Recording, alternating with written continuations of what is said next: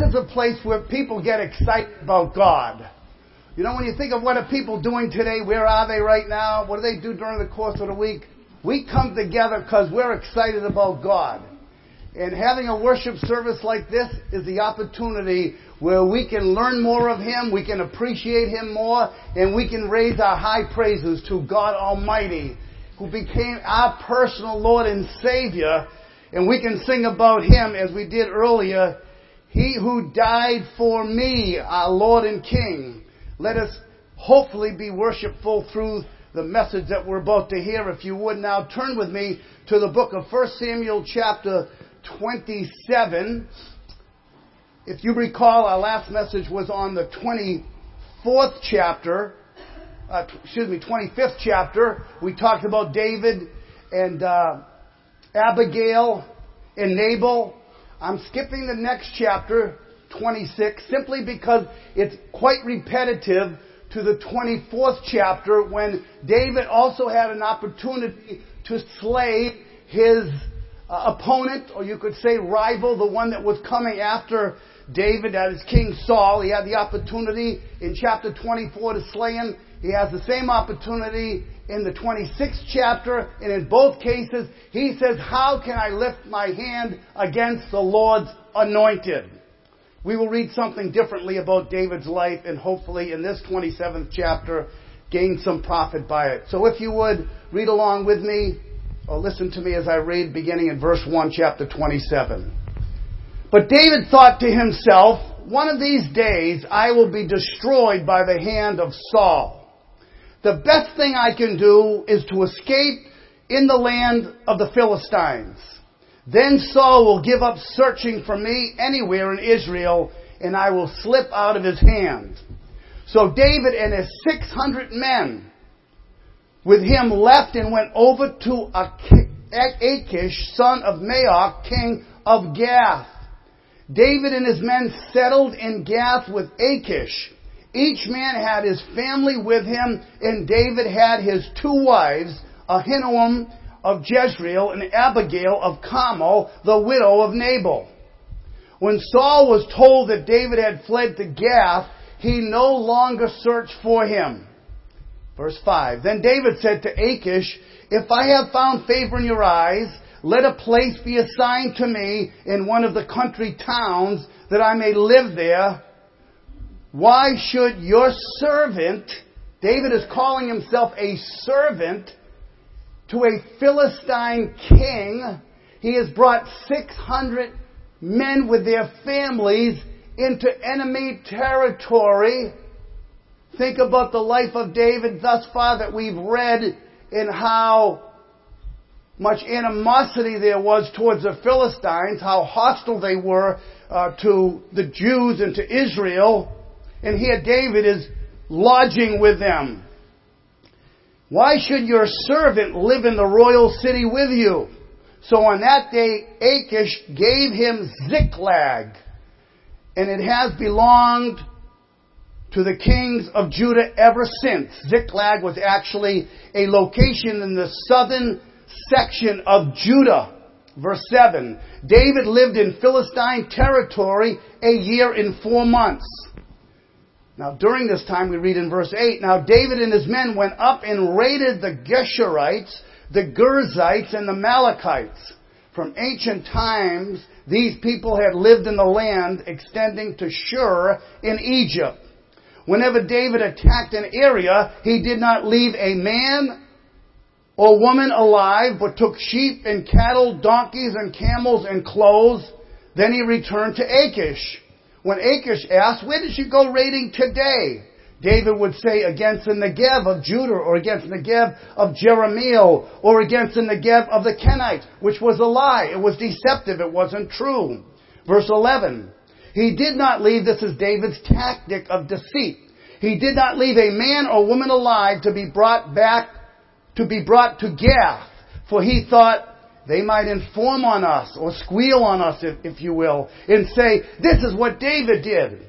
And such was his practice as long as he lived in Philistine territory.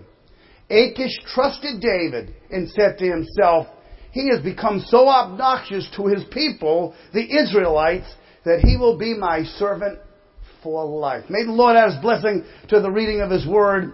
I have something to say to you. Let's pause for a moment and try to get our bearings here. And ask first the question, what year are we talking about here in the life of David among the Philistines with Goliath? What year are we roughly talking about here? Anybody want to throw out a date? All right. It's about 1000 BC. 1,000 years before Christ came is when David and Saul were going through what we're reading here in the book of Samuel. You know, when we read the Old Testament, there are challenges that we are faced with, and I'm going to give you 3 of them that confront us when we read the Old Testament in general. One of them is to try to discover what is exemplary in the Old Testament context of what's transpiring itself.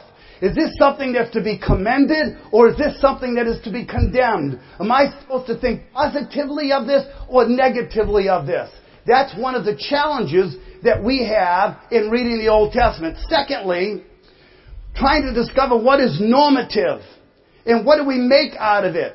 What do we make out of polygamy, male dominance, vicious murdering, genocide wars, purification practices, butchering of animals, dietary restrictions, national superiority, territorial claims, and on and on. In general, it's sort of unfamiliar areas that we don't really maybe know how to connect ourselves with and benefit from them. A third challenge is, and maybe the most important, is how do we apply it to ourselves, we who are in the New Testament era.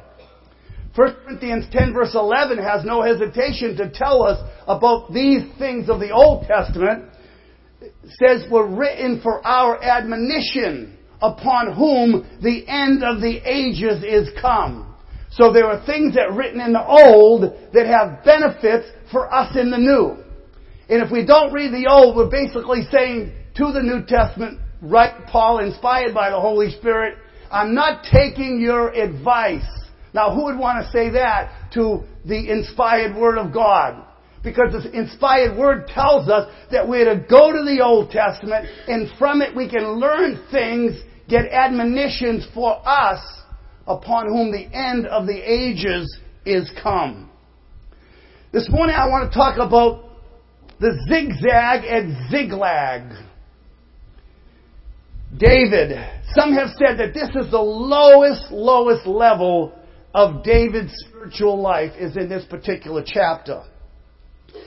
David's falsified fears leads him to seek refuge in the enemy's camp, along with 600 families of the men that were soldiers of his. Fooling the king of the Philistines, and finally deceptively raiding neighboring inhabitants, wiping out every man, woman, and child, so that what he was doing could not be leaked out back to the king, so that it would appear when he told him what he was doing in his escapade, that the king had no reason to distrust David, that he was really a friend now of the Philistines and an enemy of the Israelites. Well, I'm not going to be concerned with that so much this morning, as where I think we can get the most practical and beneficial application to ourselves, and that would be from the very first verse of the 27th chapter here, where it says, David thought to himself, one of these days I'm going to be destroyed by the hand of Saul. The best thing I can do is to escape the land and go among the Philistines.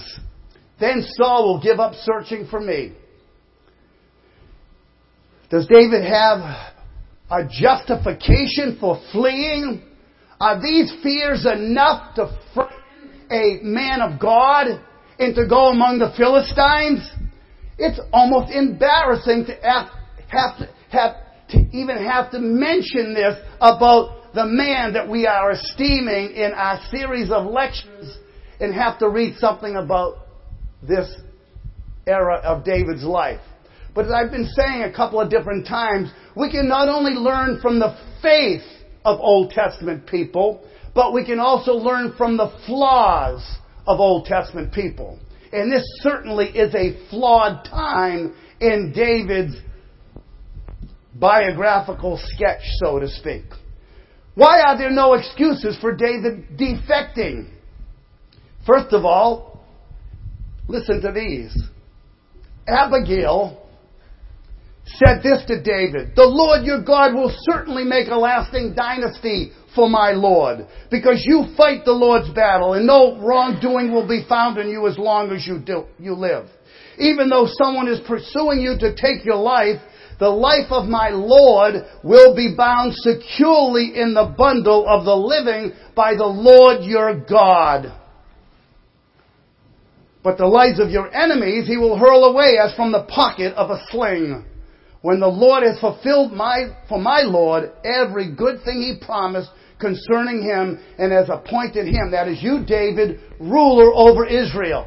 Abigail, you could say, was like a Caiaphas and was prophesying about the future for David.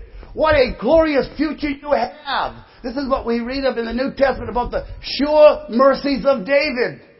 This was oath to David. David had been anointed by Samuel to be what? The king of Israel. David's word even about Saul's fate, which poses no threat to his future. In chapter 26, verse 10, he says, "As surely as the Lord lives," David said, "the Lord himself will strike him," that is Saul. "Or his time will come when he will die, or he will go into battle and perish." So David had an assurance that he was not going to die by the hand of Saul, nor would he take the life of Saul into his own hands, but he had confidence that God would take care of him. There's no worry about his own safety in the 26th chapter. Going back even further, Saul's words about David himself, which we preached on a couple of weeks back. Verse 20, chapter 24, "I know," Saul says this to David, "I know that you surely will be king and that the kingdom of Israel will be established in your hands." And even Saul's last words in the chapter before we read, in chapter 26, verse 25, he says, "You will do great things and surely triumph." Those were the last words that were said to David by Saul. David should have said, "Clear sailing now. He's not going to bother me. I have the future and hope of being king in Israel. God anointed me through Samuel for that purpose. I have no fear of anything endangering my life." He should have had that kind of assurance. He could have reflected on his past victories. He slew the lion and the bear. Of course, he slew the champion of the Philistines, Goliath, in a mighty display of God's divine usage of David. He had killed 200 Philistines, removing their foreskins. He escaped many of the javelin throws of Saul. It says that all Israel loved him. All Israel and Judah loved him, chapter 18 and verse 15. He had experienced many cases where there were divine providences administered to David, showing that God was certainly overseeing everything. Chapter 17, verse 46, he says, David's words, before the champion of the Philistines and before the audience of the Philistine massive army, he says this, that all the earth may know that there is a God in Israel. And he called them uncircumcised Philistines. That's a man of God. That's a man after God's own heart. And yet here we read about David defecting and going into the camp of the Philistines.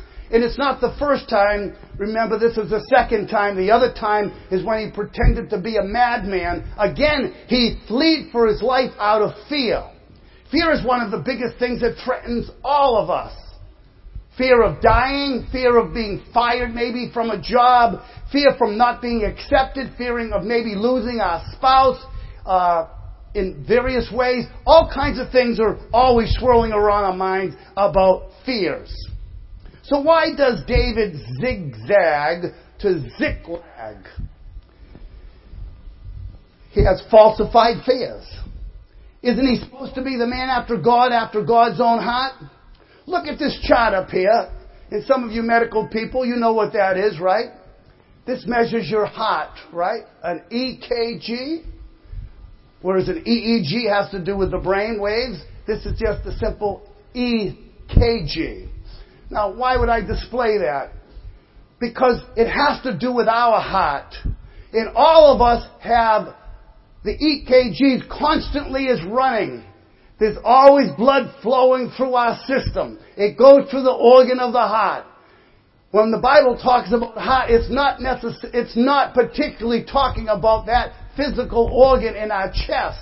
It's talking about the inward man, the real you. But even that is measurable. And you know, we don't have a graph that we can put up and visibly do a checkup on ourselves, but we can take inventory of ourselves nevertheless.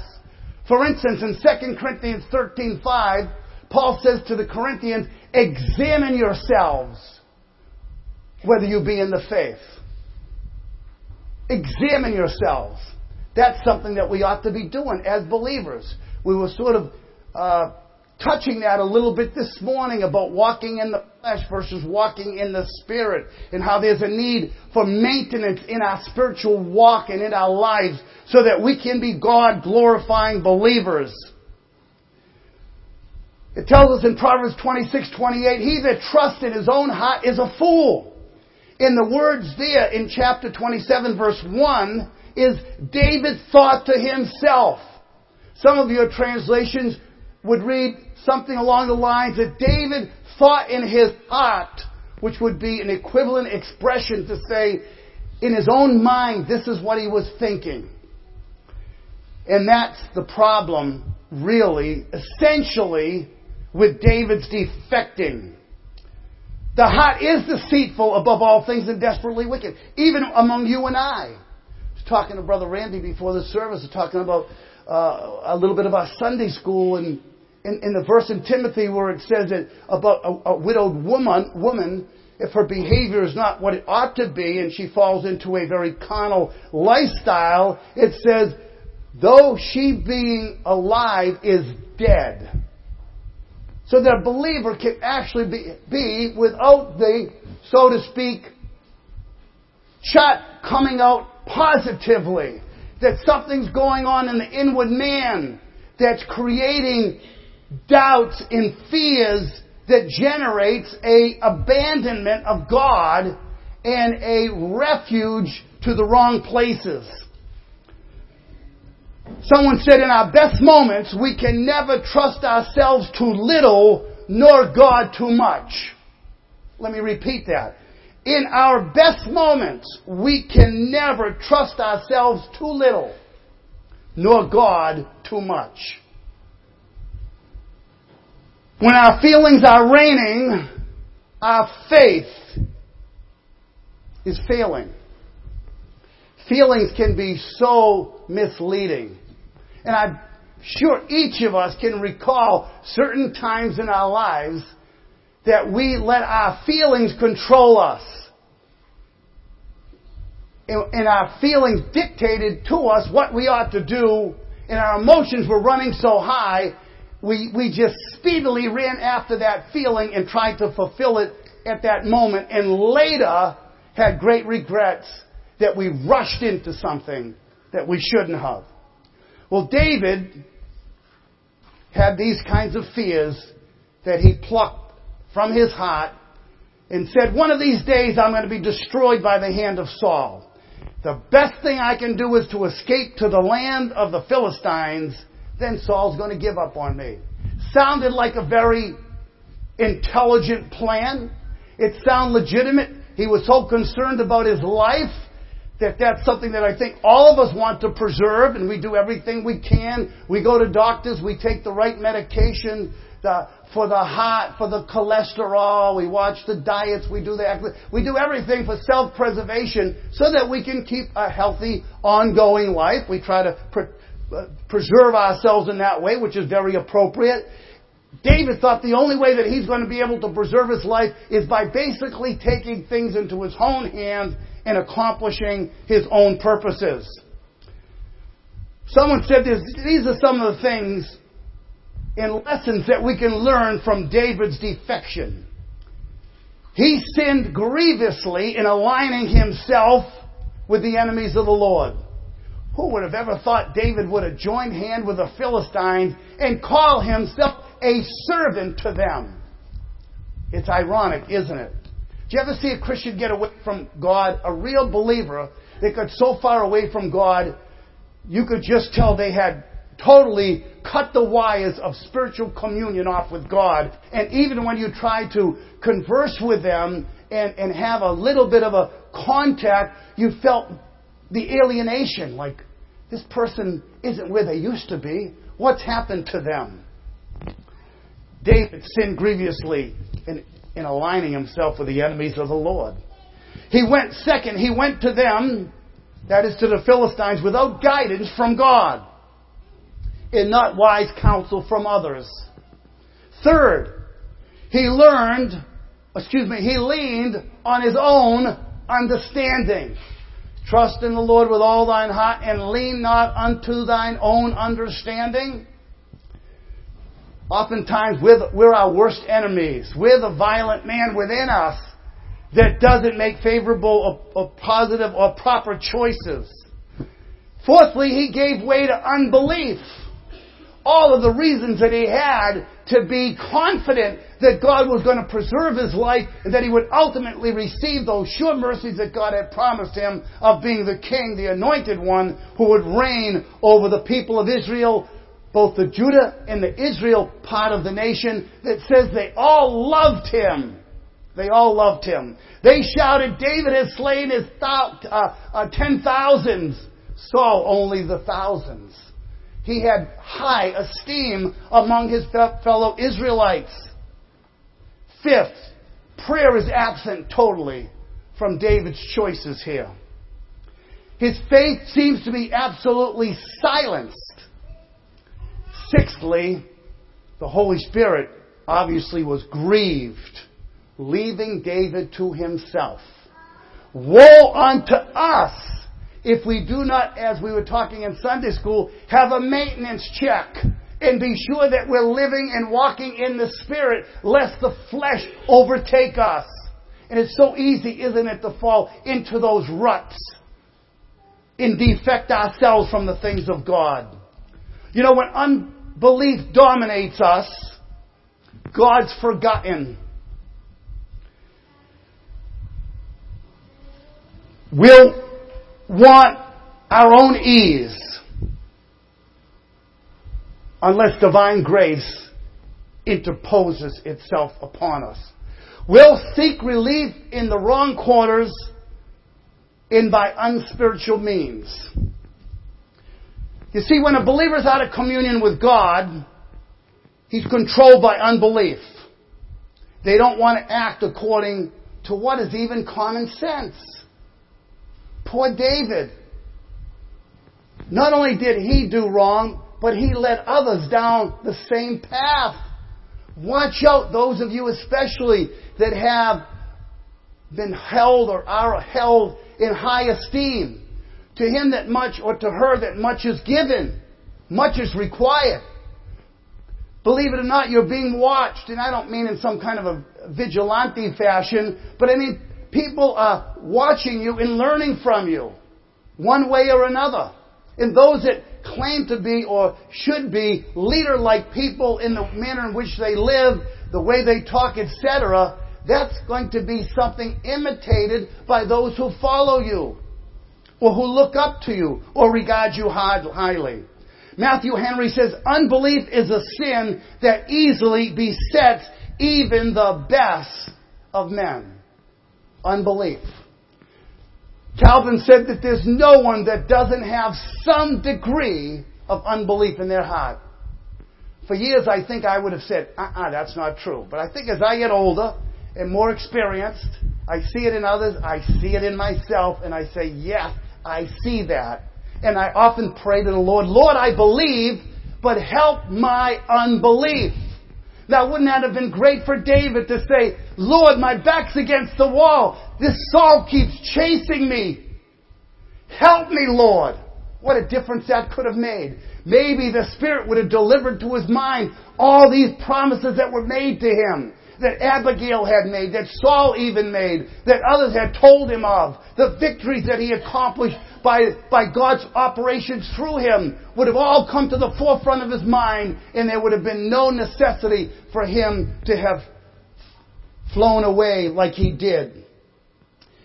The Bible says, keep your heart with all diligence, for out of it are the issues of life. Proverbs 4 verse 23. Keep your heart with all diligence. The chart again, keeping the heart in proper rhythm spiritually with God is so key. So then how do we overcome our feelings? We are all feeling oriented. Feelings are part of our humanity. They're unavoidable.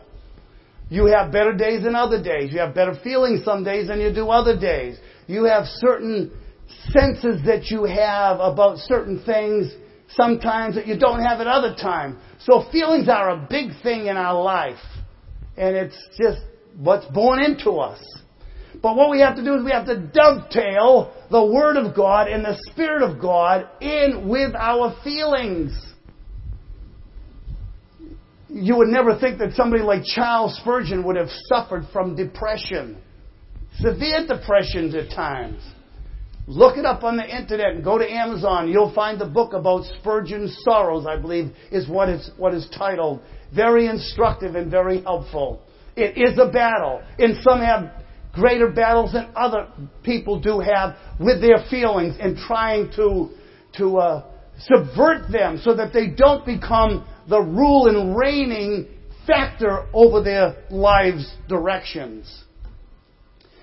After all, it does say about believers, doesn't it, that the just shall live by feelings? No. The just shall live by faith. Now, not that faith doesn't have feelings. Someone says, we're not saved by our feelings, but when you're saved, you feel it. I think it's just sort of a human way of putting a face on conversion. We're not basing our salvation on our feeling, but it's unavoidable that we feel it. We know ourselves to be the Lord's. The Holy Spirit has been put in us as a witness, an objective witness to you and I that we belong to Him. Rather than me having to depend upon myself in my subjective feeling, I thank God I can depend on the outside reliable source of the Holy Spirit who's born within me, adopts me into His family, and gives me this assurance that Jesus is mine, and oh, what a foretaste of glory divine. We're told to walk. This is how we can overcome our feelings. We can walk in the Spirit and not fulfill the lust of the flesh. The lust of the flesh. Sometimes our problems get so mountainous that we don't think there's any alternative than what comes to the mind and what comes out of the heart when it's unchecked. It's so easy to let that be a ruling factor.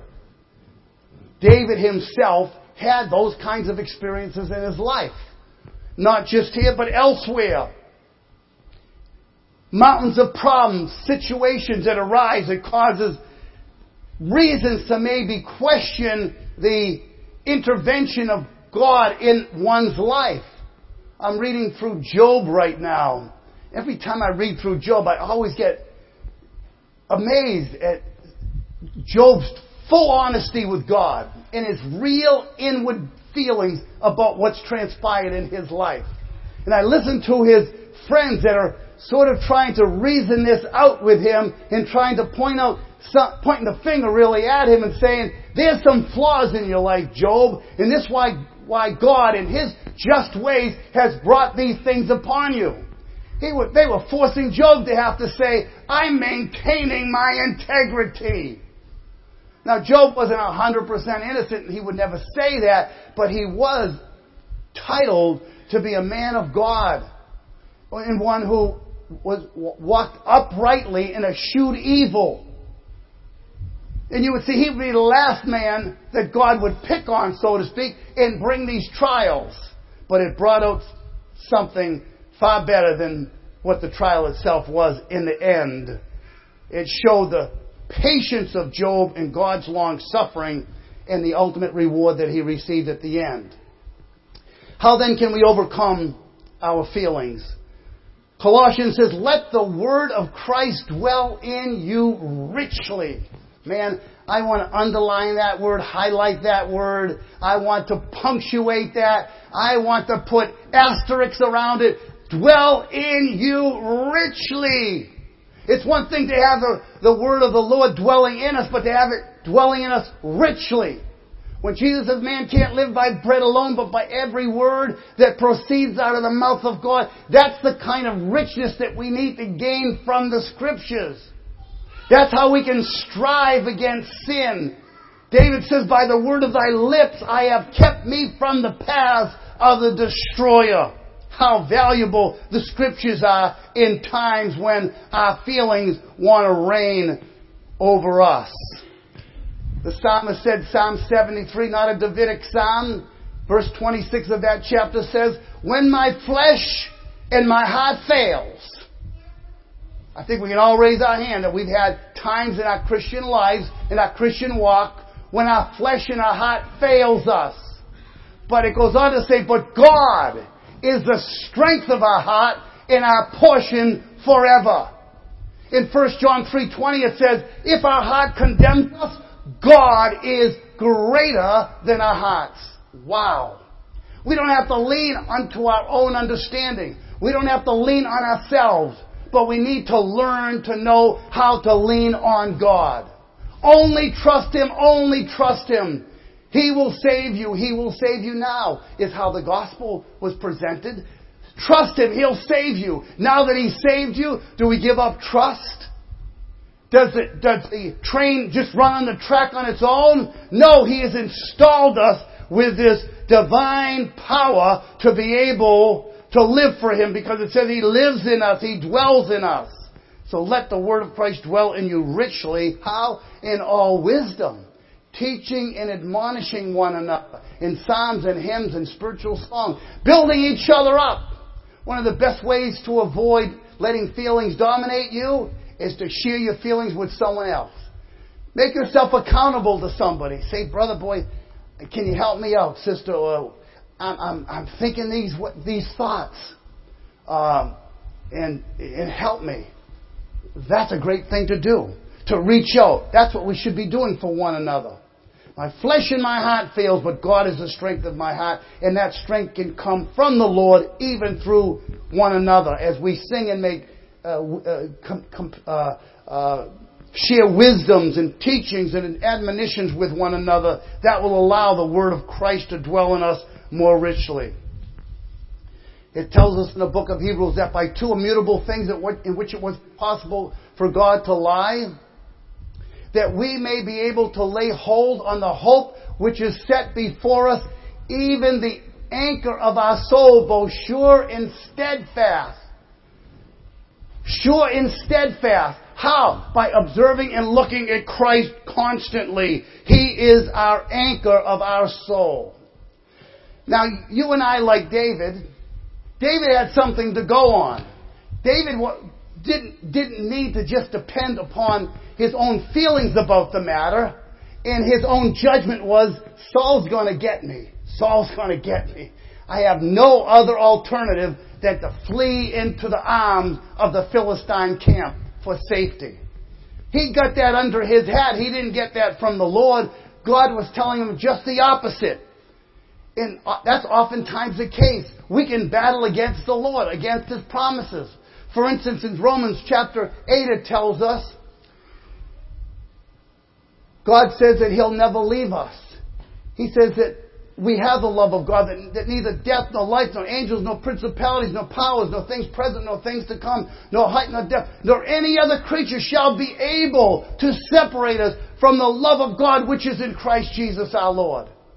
We don't have to segregate ourselves from the love of God that He's put within us. In all of these various things, tribulations, trials, and whatnot, that seems to kind of cut the cord of communion with God, God's saying, I'm through all of that. I'm there. You have a cord that's an unbreakable one. And that's the one that we need to be holding on to. We need to stand on the promises of God. All the promises of God in Christ are yea, and in Him amen, to the glory of God. All the promises of God. We sing the song sometimes, standing on the promises of Christ, my Savior. That's what we should be doing, standing on those promises. Well, in summary, this chapter is an unfortunate one in David's life. The zigzagging. It seems like David goes on, and this is sort of typical of his life, and maybe of yours too. And this is why I think I can say we can learn from his flaws. And though you may have taken a wrong turn, maybe you've turned into the camp of Ziklag too in your life, or maybe you have been thrown off the pathway. Praise God, a righteous man falls 7 times but gets up. We don't stay down because we have a forgiving God, an all the way home God. Amazing grace that saves a wretch like me, and that grace will what? Lead me home. Home. When trials and troubles seem to be overflowing us, there's a rock that's higher than I. Some want to go to a crack cocaine rock and try to find some sort of peace in their hearts. It won't do. It's only Christ that can fully satisfy the heart. And David had a hard lesson to learn. He pays prices for it throughout his lifetime for zigzagging.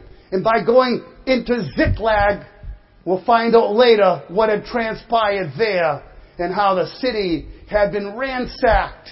On one of his escapades, when he had come back from it, he discovered that his family and all their goods had been kidnapped away. David had an awakening. An awakening. Hopefully we can prevent our zigzag life by walking in communion with the Lord daily. And if you feel yourself starting to slip, say to yourself, read your EKG as it were. Measure yourself spiritually and say, where am I going? What direction am I heading? Am I going around this mountain and I'm far from the boundary line of crossing into the new Canaan land of promise that flows with milk and honey? Or am I heading in the Egyptian direction down south? You're either heading north or you're heading south. Ask yourself, where are you going in your Christian life and in your walk? David poses to us an example of someone that took his eyes off the promises of God. He lost his fervor for the Lord. And God at this time had no place in his spiritual walk and in his life. That can happen to you and I. And I bet if you thought long enough and if you've been saved long enough, you would know somebody that you really believe was saved. And now you say, I don't know if I can really say they're saved. Because of the way... And I'm not saying that they are or aren't. I'm just saying that a real believer can get really spiritually deadened in their life. So that spiritual things don't have the same igniting force and power that it did at one time in their life. And there are lots of factors. Over the years ministering to various people, I sometimes have in my heart looked down at them because of the direction that they have been going or go. And then I pause to say, I wonder how I would handle what they had to handle. When their wife says, I don't love you anymore and I'm out of here. Or, we don't need you anymore in the company. You're gone. Or family member dying suddenly in their presence or something of that sort, that we should be and think we can be able to handle things like that with spiritual ease.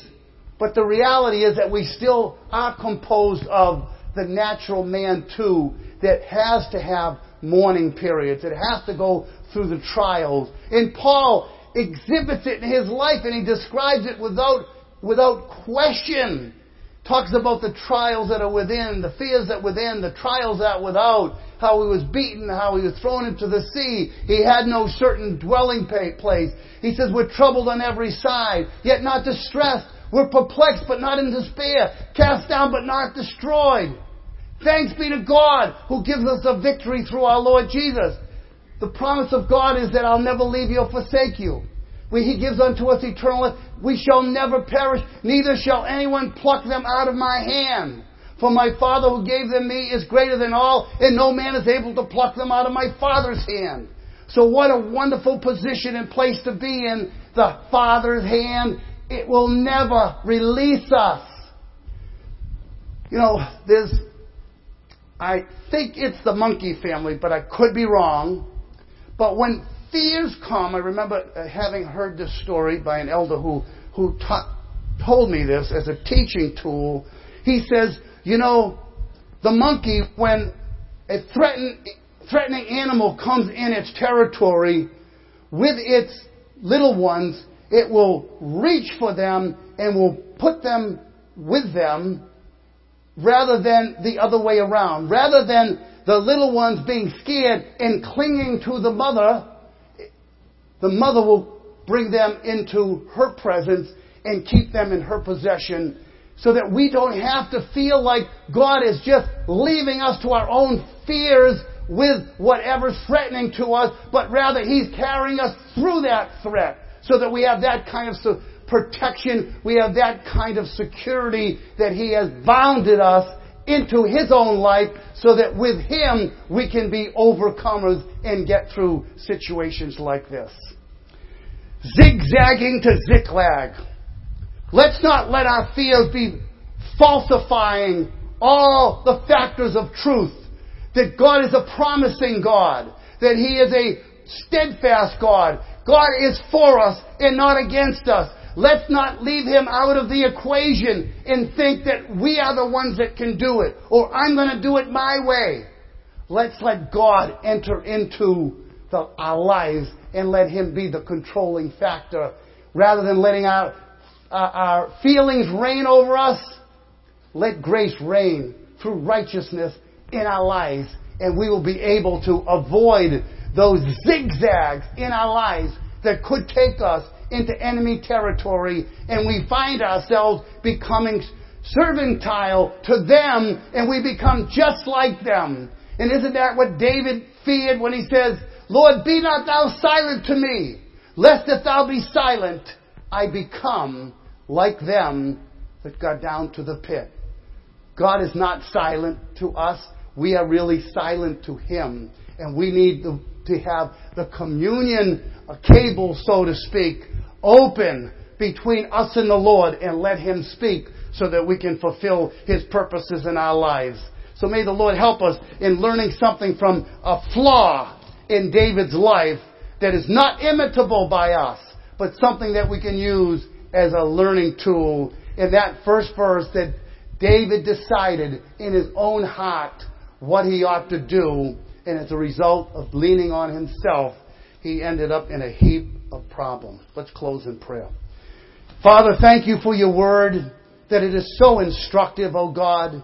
Thank You that it brings us ultimately back to the Lord Jesus, who's the one that we're told to look to, the pioneer of our faith, the finisher too of our faith. And so, Lord, we thank You that a greater than David has come that we can look to. One that did not zigzag in his earthly ministry and in his earthly life down here. Lord, help us, Father, to not allow our feelings to have dominance over our faith. That, Lord, we would not give place to the flesh, but rather to the Spirit, as we want to be governed, Lord, by You and do those things that are pleasing in Your sight. So, Lord, we give You the worship, praise, and thanksgiving, all in the worthy name of our Lord Jesus Christ. Amen.